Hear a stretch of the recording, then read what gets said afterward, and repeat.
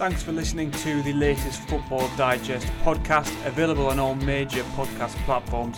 Subscribe now through Apple Podcasts, Spotify, Acast, or wherever you get your podcasts from, so you don't miss a single episode. Welcome to Football Digest, the morning after the night before. England could only manage a 0-0 draw with the United States, meaning their place in the last 16 of the World Cup is still not 100% guaranteed heading into the Wales clash on Tuesday. They were unable to break down the US, who were impressive in their own right, with Gareth Southgate facing plenty of questions this morning about his side's inability to create chances and to run the midfield. This morning I'm joined by Andy Dunn and John Cross, live from Doha, as we review the United States match and look forward to Wales. John, your overall assessment of what we saw in that magnificent stadium last night? Yeah, it was a magnificent stadium, actually, which was a bizarre thing, really. It's absolutely just stands there as a beacon right in the middle of the desert, in the middle of absolutely nowhere. And it felt a little bit surreal. I mean, I actually think it was a pretty dismal game, wasn't it, from England's point of view? I guess the United States would argue that it wasn't quite so dull, but from an English perspective, it certainly felt like it was. I thought England started okay first 10 minutes and then just got into a terrible kind of rut, and they just seemed so sluggish and slow and the opposite of everything that they were against Iran. Frankly, they didn't move the ball particularly quickly. Andy disagrees with me because we're set up in the stands in jackets and cardigans, but it did seem a bit sort of humid and sort of balmy evening. So I don't know whether that played a part. I suspect it did, but it just didn't click. They didn't move the ball, and there was one Mason Mount really good chance just before the end of the first half. Harry Kane had a shot blocked early on, and then we thought, Gareth Southgate will definitely tweak this, and it will get better after half time because the USA had completely dominated. And then that just never happened. It was more of the same, and it really became a rearguard action. And I thought Harry Maguire was absolutely outstanding. He led the defensive rearguard action, and England just really struggled to make any sort of inroads into the United States. Yeah, and it was really disappointing. I thought it was a bit of a reality check, really, a bit of a chastening for England, simply because after getting so giddy and optimistic after the Iran game, this brought us crashing back down to earth. I don't know quite where it leaves us because obviously, England are surely into the knockout stages, but for all just being a formality, really. I can't see them losing 4-0 to or a 4-goal margin to Wales. That's what it would take. So, yeah, they kind of got the job done, but not in very satisfactory fashion, really, at all. Yeah, a 4-0 defeat, unlikely. That's the standard of teams like Hungary that will beat England 4-0, not Wales. But you just never know in this game, I guess. Andy, we got used to seeing a certain England in the Nations League throughout 2022, where it was a bit, here we go again. And then it seemed they blew those cobwebs away against Iran, and we thought, okay, they've arrived at the World Cup. This is how they're going to play. Everything is A-OK again. But are we kind of one step forward, two steps back in these two performances between the Iran game and the United States game? A little bit, but it's funny you should make a reference to Hungary there, and it was a flippant reference, but I think it's pertinent all the same, because don't forget, in the grand scheme of things, they did come into this tournament not in great form. They came in on the back of 6 games without a win, and people might say, well, they're only friendlies. So they weren't friendlies. They were Nations League games. They were competitive games. That's what the Nations League was designed for. They were competitive games against very good teams, against Germany, against Italy, and against Hungary, as you say. So they came in not in good form, both collectively and also several individuals were not in good form. Just not picking on him, but just, for example, Raheem Sterling, who again was poor last night. So the overall picture is of an England team not in good form. You can now look back at the Iran game and say, well, there were sort of circumstances that benefited England. It was a very emotional game for Iran. What happened before the game? They lost their keeper early on. And, when you actually look at it, it was one of those games, bizarrely, where literally everything England hit in and around the Iran penalty area went into the net. I think it was 6 goals from 7 shots on target. That's not going to happen every game. So, yes, it is a reality check, as John says. And yes, one step forward, two back, maybe. But I don't think, it should be any surprise that they put in a performance that, there wasn't fluence. That they had to battle it out, and they did battle. The United States were, they were a good team. They were extremely athletic. They had a plan which they executed perfectly. Amongst other things, what I thought they did was they identified. Not surprisingly, considering how much we've hyped him up, they identified Jude Bellingham and they basically pressed him out of the game. And they pressed him out of the game, that left our midfield. It left Declan Rice overloaded, and we just couldn't get a grip in midfield, couldn't get the ball forward quickly enough in transition, and hence created very few chances. Even that Mason Mount chance that John referred to, actually the pass deflected off a defender into his path. That was slightly fortuitous as well. So yes, it is a reality check. It is a reminder.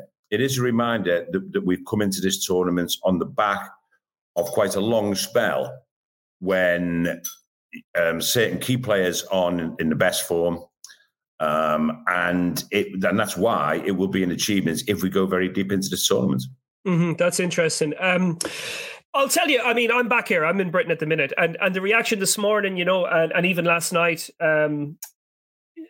the analysis on ITV, for example, TalkSport this morning, people I'm chatting to in the WhatsApp groups and things like that. It's a very, very downcast mood, actually. But John, you still have 4 points from the opening two games and in a pretty good position to progress. Should people be less fussy about the manner in which England qualify from a group and not get so carried away with the performances? Is there, are we throwing the baby out with the bathwater a little bit here with this performance? Do you know what, Peter? I do think it's interesting in that basically, I was quite flat after it. Blimey, Harry Kane could have nicked it at the end. Then what would we have said? I think it would have obviously been smash and grab, but we would have been really happy with that, to be honest. And you take that all day long, and then almost in unison, almost in chorus, people were sort of saying, when we were walking away from the mix zone where sort of the journalists go to sort of kind of do their post-match interviews with players and such forth after the game, we were saying, remember what happened in the Euros with Scotland? I do remember that. And then basically England won their first game against Croatia, which was a hard game, 1-0, really war of attrition, and then had an awful performance against Scotland when, frankly, Scotland could have nicked it, and everyone was feeling so flat, so down. And then look what happened, basically. It was, England went on an incredible journey, won their final game, and then, they came so close. So I do think you kind of got to keep it in context, but also I do think that touches on the fact that in tournament football, I think you're right. Basically, you just get the job done. I do think where style is almost more important is the confidence that it breeds and the mood that it sets. So it doesn't really matter quite so much if you have the odd game where you just eke out the result and do just enough. But where it matters for me is just remember the mood and what it meant and the confidence and the belief that it gave the players after a run. That's why it's important for me, more than sort of entertainment point of view, which, listen, I want to see an attacking England team playing nice football, score goals, create chances, do nice things, basically, of course. But I think it's much more important about the confidence that it brings about hitting form at the right time to give you a belief that you can actually go on and win the tournament. And how is that confidence at the moment? Andy, I'll ask you this. I watched some of the interviews last night, the flash interviews, the pitch side ones, and Harry Maguire and Harry Kane both repeated the exact same phrase that I'm assuming was given to them by somebody within the FA, which was, this leaves us in a great position in the group. It came up again and again. Is that really how the players feel after delivering a performance like that last night, or is that sort of papering over the cracks? No, I think it is. I'll go a broader sort of selection of evidence is how they've been over the whole camp here. They are a confident bunch. They're confident on the back of. They are not basing their level of confidence on those Nation League games. They're basing their confidence on their tournaments experience, on what they've done in previous tournaments. Because don't forget, I think it's 20 or 21 players out of the 26 were involved in the Euros and are involved here. An awful lot of players were involved at World Cup 2018. So they believe they know how to handle tournament football. They believe they have a manager who has proven by getting to a semi-final, final, that he knows how to navigate his way through a tournament, the nuances of a tournament, if you will. And that's what it's all about. I agree. Listen, you can't deny when Gareth Southgate says that very few teams go through with 9 points. It's absolutely true. They don't. I mean, that's just a fact. And if you just said, listen, I mean, it's a little bit condescending towards Wales, but you would expect England to win on current form. And if you just said at the start of this tournament, England qualified top of the group with 7 points, then clearly it's something that everyone would have accepted. So I think the confidence is based on the fact that they've been there, done it. Harry Kane's been there, done it. Harry Maguire has been there and done it. And again, someone like Maguire stepped up last night. So I think that's where the confidence emanates from. I think the issue they've got is that they've got players to say who are not playing, particularly well at the moment. And now it's down to Southgate to, and he'll have one eye on the first knockout stage. He'll say, listen, let's get the job done. But he will have one eye on the first knockout stage, which is what you do in tournaments. It's up to him now to try and come up with, what he thinks is his best team, not only for the Wales game, but for whoever we play, which, by the way, will be one of Netherlands, Ecuador, or Senegal. Again, much of a muchness, really. I wouldn't sit here now and say, well, I would prefer Netherlands to Ecuador to Senegal, or Senegal to Ecuador and Netherlands, or any combination of. I think it's quite a kind draw. But now I don't think it'll dent their confidence. I think they're naturally a confident bunch, but I think Gareth Southgate has selection issues after that last night. Yeah, and not least in midfield, perhaps ahead of this Wales game. I'll stick with you, Andy. I want to get into maybe some of the issues that are arising from the game last night.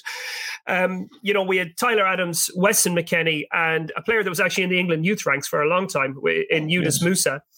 And they not only matched up at sort of an all-star Premier League midfield, but probably edged it in the midfield battle. Is that a fair assessment of what you guys saw in the stadium?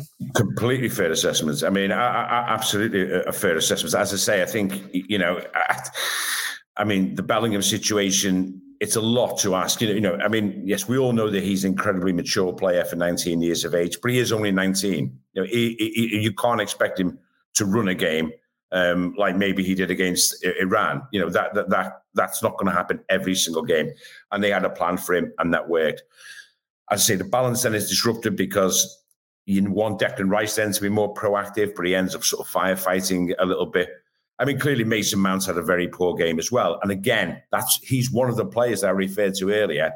Individual form taken from the domestic game, from the Premier League and the Champions League. Mason Mount has not been in good form. And that was evident last night from his touch. So I think the United States harried them, upset them, got on top of them. I mean, to the extent where, he brought Jordan Henderson on, which was probably one substitute that we didn't see coming.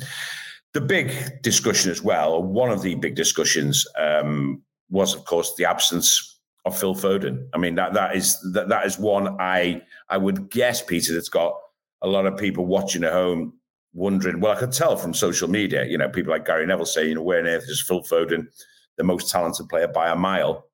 And other people, here and, onlookers from other countries are thinking, well, if England can leave Phil Foden on the bench, then they must have one hell of a team. And I think that is going to be, his conundrum going forward now. And it'll be interesting to see whether he's obstinate, because clearly he didn't start Foden against Iran, came on when the game was done and dusted, and didn't get on last night. Rashford got on, Grealish got on, Henderson got on, but no Phil Foden. And when I asked Gareth about it after the game, he was none too convincing, really. His answer just said, listen, we think he's a super talent. And had he come on, maybe it'd be different. But, it was our choice on the night. And simple as that. So it'd be interesting to see what he does with Foden now going forward. Yeah, I mean, Foden was a big talking point back home here. And I would say, maybe Brazil aside, I think Foden starts for the other 31 countries at this World Cup. And I know there's some other managers at the tournament are probably scratching their heads wondering how we can't get into the England team.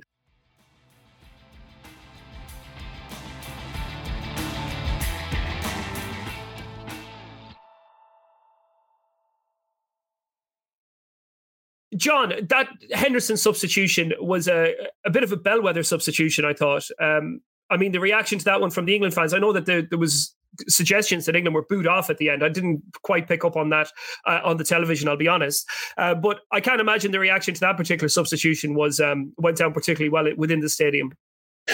Yes and no. I didn't feel that negativity. Listen, I felt who played well, and I was laughing really there just when you're talking about Phil Foden. Phil Foden is clearly going to be this year's Jack Grealish, isn't he? Because there's suddenly going to be a massive clamour for him to play, and I think that's interesting. But look, break down the performance. I thought Pickford was fine. I thought the back four were good. Shaw, really good. Maguire, man of the match. Stones, excellent. Rice, I thought shielded well. As for the rest, there wasn't too many, sort of other positives, were there really? And that's an issue. Well, I mean, everyone's kind of scratching their heads, and as the ball kept on going up and saying, "Oh, how comes it's not Saka?" I just thought Saka would go off because he just, as good as he was, and this counts for Bellingham a little bit as well. As good as he was against Iran, I thought it was just disappointing against USA, and they couldn't get it right. I thought here is the thing that England were completely outwitted, outdone, outmaneuvered, and out-tacticked, if you like, basically in midfield. And I think that's where the thing, and that's why Rice was so good in that basically he was almost up against it on his own. And that's why I think you saw that substitution. So I think if you step back from it, remove the emotion from it, and say, actually, I'm trying to regain control of the midfield. I don't think Henderson's introduction was at all bad. And I think, sometimes we don't give, football fans, England fans, sort of enough credit. I think a lot of them will be going, actually, that was needed. And having sort of exchanged messages with a few who are definitely in the away end, sort of kind of to our left, if you like. There were sections of England fans all over the place, particularly behind both goals. But it was the vociferous lot over to the left. They definitely booed the team off. There's no doubt about it. I mean, Gareth Southgate kind of questioned that last night, but believe me, having swapped messages with a couple of pals sort of in the stadium, there's no doubt about it. They weren't happy. One was saying, "My God, that was an overreaction. It was far too quick." Didn't like it, but heard the booing, and basically, everyone around him was booing, and he thought that was ridiculously harsh, basically, because you can't flick a switch and go from Iran to that. There has to be somewhere in the middle, and I think that's a bit of an overreaction, a bit of a panic, and I just think, I think England were outdone tactically by the United States. That's the key for me. They basically couldn't get on them in the midfield. Bellingham had such control of the game against Iran, couldn't get on it last night. And I think that was, USA's better tactics. They just won it. They had the midfield nailed down. And I actually thought Henderson came on and made a difference. He actually began to turn the tide a little bit and gave England back a little remnants of control. And Andy, we saw Harry Kane, watching it from the TV, Harry Kane was dropping so deep. Every time he was on the ball, he seemed to be on the ball within the centre circle or even inside his own half. I think he found it hard to be a focal point in that team when England were so overrun within the midfield. How did it look to you, that kind of Kane-Sterling partnership that didn't really have any punch up front last night? No, it didn't work. There were some of our number who looked at it and thought and wondered, understandably, considering the scare and the build-up to the game, whether Kane was actually 100% fit. I think he looked okay. I think he lasted the game well. And it was one of those games, strangely enough, Greg Berhalter, the US men's coach, in his press conference after Gareth, he actually said that watching Harry Kane up close and personal in the flesh last night for essentially the first time, he said he couldn't believe how good he was. He said he was even better than he thought he was watching on TV. I have to say, I didn't quite see that. But, that's Harry Kane's game. When he does that and it comes off, like he did against Iran, in terms of assists, his pre-assists against Iran, he was the focal point then. It didn't work then. Again, but I do think that the US coach had done his homework on that. They went with him, with Kane. They tended, several times he dropped deep and two men were on him and two men, one of them nipped in ahead and got the ball. So that didn't work. Just quickly going back to that midfield as well, though, it'll be interesting to see what he does now, because in terms of what other options, Jordan Henderson came on. Now, Calvin Phillips was clearly ahead of Jordan Henderson, last year and, a couple of years ago. But obviously he's brought Calvin Phillips here without any football, with a few minutes of football for Manchester City. So you wonder whether, again, I'm not talking against Wales in particular, because I don't think we'll need two holding midfielders against Wales, but going forward, whether Phillips has got a role to play. If he hasn't, it's because he's maybe not match fit enough.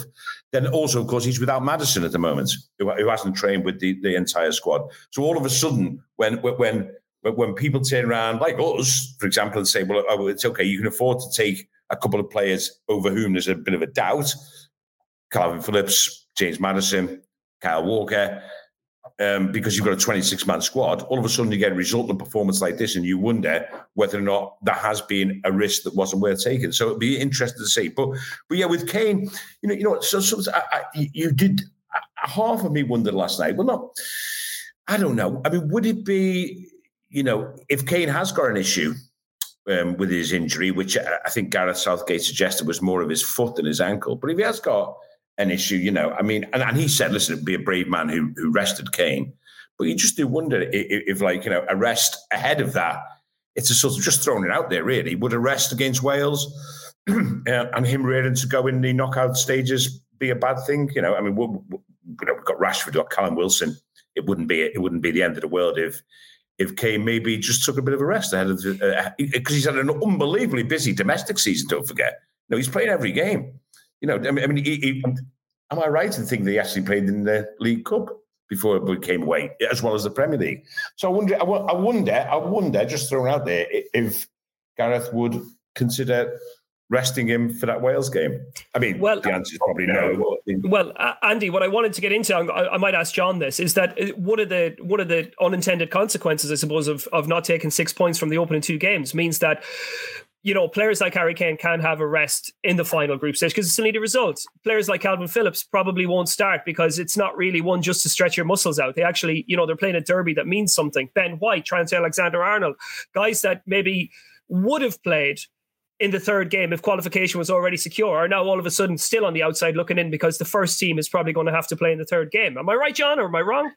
Yeah, I do think he would have absolutely rested and rotated the team. Just look at what he did against Belgium in 2018. And, listen, he took a bit of stick at that at the time. And, because of momentum reasons, you're kind of giving away the group. But actually, it handed England an easier passage, So it'll be quite interesting to see, because we were trying to work this out last night, what the easier passage might be for England.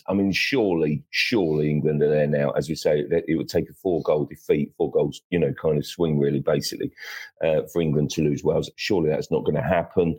But I don't think then, in the mood that he's in, he would see it as, even if he knew that finishing second would give them a better passage. Could you really rely on that? Could you really calculate that? I don't think you could. I think that you probably, if you knew you'd won the group, you could definitely bring the changes and make them. But I don't think in these circumstances you would. Having said that, I feel sure that he'll change the team. I really do. Obviously, it would be unthinkable then. There were so many players a little bit tired, a little bit jaded, and things that he could change. Most notably, perhaps the wide forwards in Saka, Sterling. I'm afraid to say, I think that, I wonder whether Jude Bellingham will now think, I wonder whether my place is going to be, up for grabs. I hope not, because I do think that Bellingham deserves a run in this team. I know Andy doesn't agree with me. I can see him shaking his head, but I'm sorry. You need a rhythm, and you need a a flow sometimes. Bellingham's so good. I think that basically just give him that chance. He just reminds me of Gazza 90. He really does. I just think that basically sometimes you just get into a flow. It's good to see a young player, and I think they need confidence not to be taken in and out like that. Going back to Harry Kane just briefly, I did feel, it was interesting. A couple of colleagues came over to where me and Andy were sat in the press box at halftime, said, he's not fit. Miles off it, and basically it's caused him an issue. I've got to say, guys, I actually thought he was better in the second half. Yeah. I don't think he was carrying a knot, if I'm brutally honest. Listen, every player, right, plays with a bit of pain, I think. You speak to any pro, and it's very rare in a season, and they're playing completely pain issue free. And basically that's the reality of a pro footballer, I think.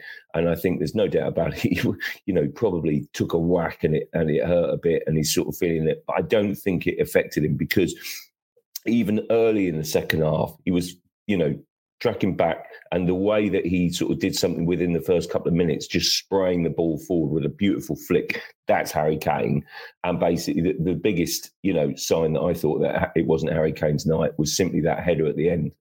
That header right at the death. Well, Harry Kane normally gobbles those up for Spurs, and Spurs grabbed the last minute winner or the injury time, clincher. And basically that does the trick. And it so nearly worked for England last night. In my mind, there's no chance you drop Harry Kane, because Harry Kane is 2 goals short of Rooney's record. And also Harry Kane will, despite not scoring those opening 2 games, still believe that he can win the Golden Boot. That's his mentality. That's his belief. And he'll be determined to basically go and win the Golden Boot from here. Well, he's got to catch Enner Valencia before he's got a chance of doing that, who obviously he went off yesterday in that Netherlands-Ecuador game with what looked like a knee injury. And that's the next question I want to ask you, Andy, is whether you or the rest of the press pack that are out there in Doha have had a chance to look at Netherlands, look at Ecuador, because I'm looking at that game yesterday, and I'm thinking neither Netherlands nor Ecuador are going to be simple opponents for England. We speak about the way that United States hassled and harried and pressed and made sure that England didn't have time on the ball. Ecuador are almost the exact same when they're out of possession. Very, very aggressive, front foot, and then have talented players who can do a lot with the ball when they actually get it themselves. So by no means is a last 16 tie assured against neither Netherlands nor Ecuador in my book. No, Senegal. Whichever one of those 3. Of course, forgive me, Senegal. I think Ecuador is going to get through. That's why I haven't really, included Senegal in my assessment here. But they're no slouches either. No, not at all. Yeah. We watched that game. We watched the Netherlands-Ecuador game in the media centre ahead of the England game, and I totally agree. This idea prior maybe to the tournament start that maybe Netherlands were the team that we would want to avoid in that round of 16 tie. That's gone. I thought Ecuador were a little bit unlucky not to beat the Netherlands. I really did. I was mightily impressed with them. Far more impressed than I was when they just simply got the job done against Qatar in that opening game of the World Cup. So no, it's I that's why I said earlier, I genuinely think that you could sit here now, and whichever one of those 3 England end up playing will be a challenge. That's how it should be, obviously, in the last 16. But any idea that Ecuador or indeed Senegal, I don't think we've ever had that idea, but any idea that Ecuador, if they get through, would be an easier touch than, say, the Netherlands or Senegal, has gone out the window. They've been extremely impressive. The one thing I would say about whether or not win the group, come second,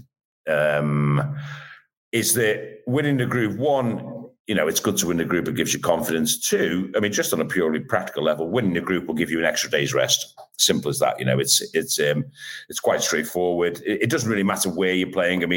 England, if they win the group, will then be exclusively, however far they go, at the Al Bayt Stadium, as I say, which is a bit of a jaunt out there, and it will be a late kickoff every time.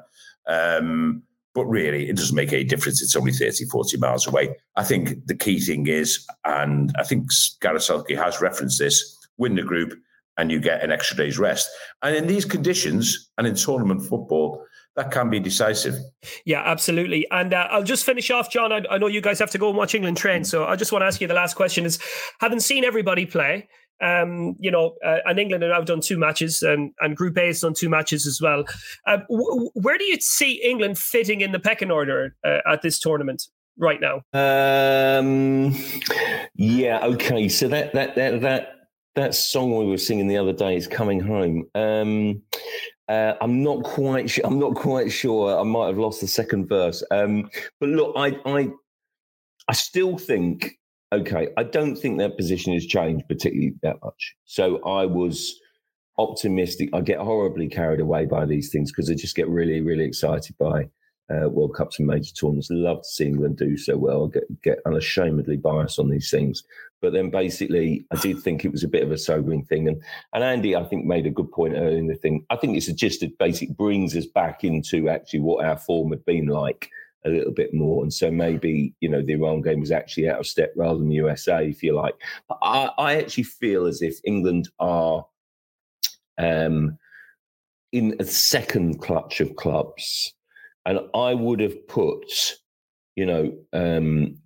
Argentina within the first clutch, but then they suffered. Now it's a real jeopardy day for them, isn't it? Wow, that they could effectively be looking absolutely incredible. Huge. What a story, because they're really hard game now against Mexico next and Germany tomorrow as well if they lose. Absolutely, to Spain. Yeah. I'm doing France Denmark later, and then Germany, Spain tomorrow. I mean, wow! These guys, these huge monsters of teams, are really facing jeopardy now in the second game, and could be out as quickly as England were in 2014. So make no mistake about it. This is a huge day for those 2 teams. But then look, the other teams that I put in that bracket of the 3 clutch of favourites are France, who I think, the big aspect against them is that they're basically missing half the first choice team through injury. But I still think their replacements are pretty damn good. So I think they're great. And Brazil, Brazil look good. They got the job done. And I think Brazil, have to be favourites, don't they? And, I don't think France are too far behind. And then I think, by the way, can I just throw one in? We talked about, Phil Foden would get in all other 31 teams. I actually think he'd get in the Brazil team in place of Rafinha. I think a few would get in place of Rafinha on current form, frankly. He just hasn't done it quite yet for Barcelona. So anyway, we'll see if he can become a fully fledged Brazil star. But I digress. But England are in that second clutch of teams. I think Spain are definitely there. I think they could be really, really dangerous. And I don't know, beyond that sort of kind of, you'd have to say Belgium maybe. England are in amongst the sort of 5 or 6 that could win it. But I think that the Brazil and France would be the more obvious frontline choices. Yeah, and obviously Brazil dealing with the knock to Neymar, who looks like he's going to certainly miss the rest of the group stage, and then hopefully have him fit for the last 16. Andy and John live from Doha, thank you so much for joining me this morning. I really appreciate you guys giving us your time on Football Digest. You can catch up with all their stuff either in print or online with the Mirror. I keep an eye out for everything they're producing from Doha. Give us a like, give us a follow wherever you get your podcast from, and we shall preview the Wales game early next week. So happy weekend, guys, and enjoy the football.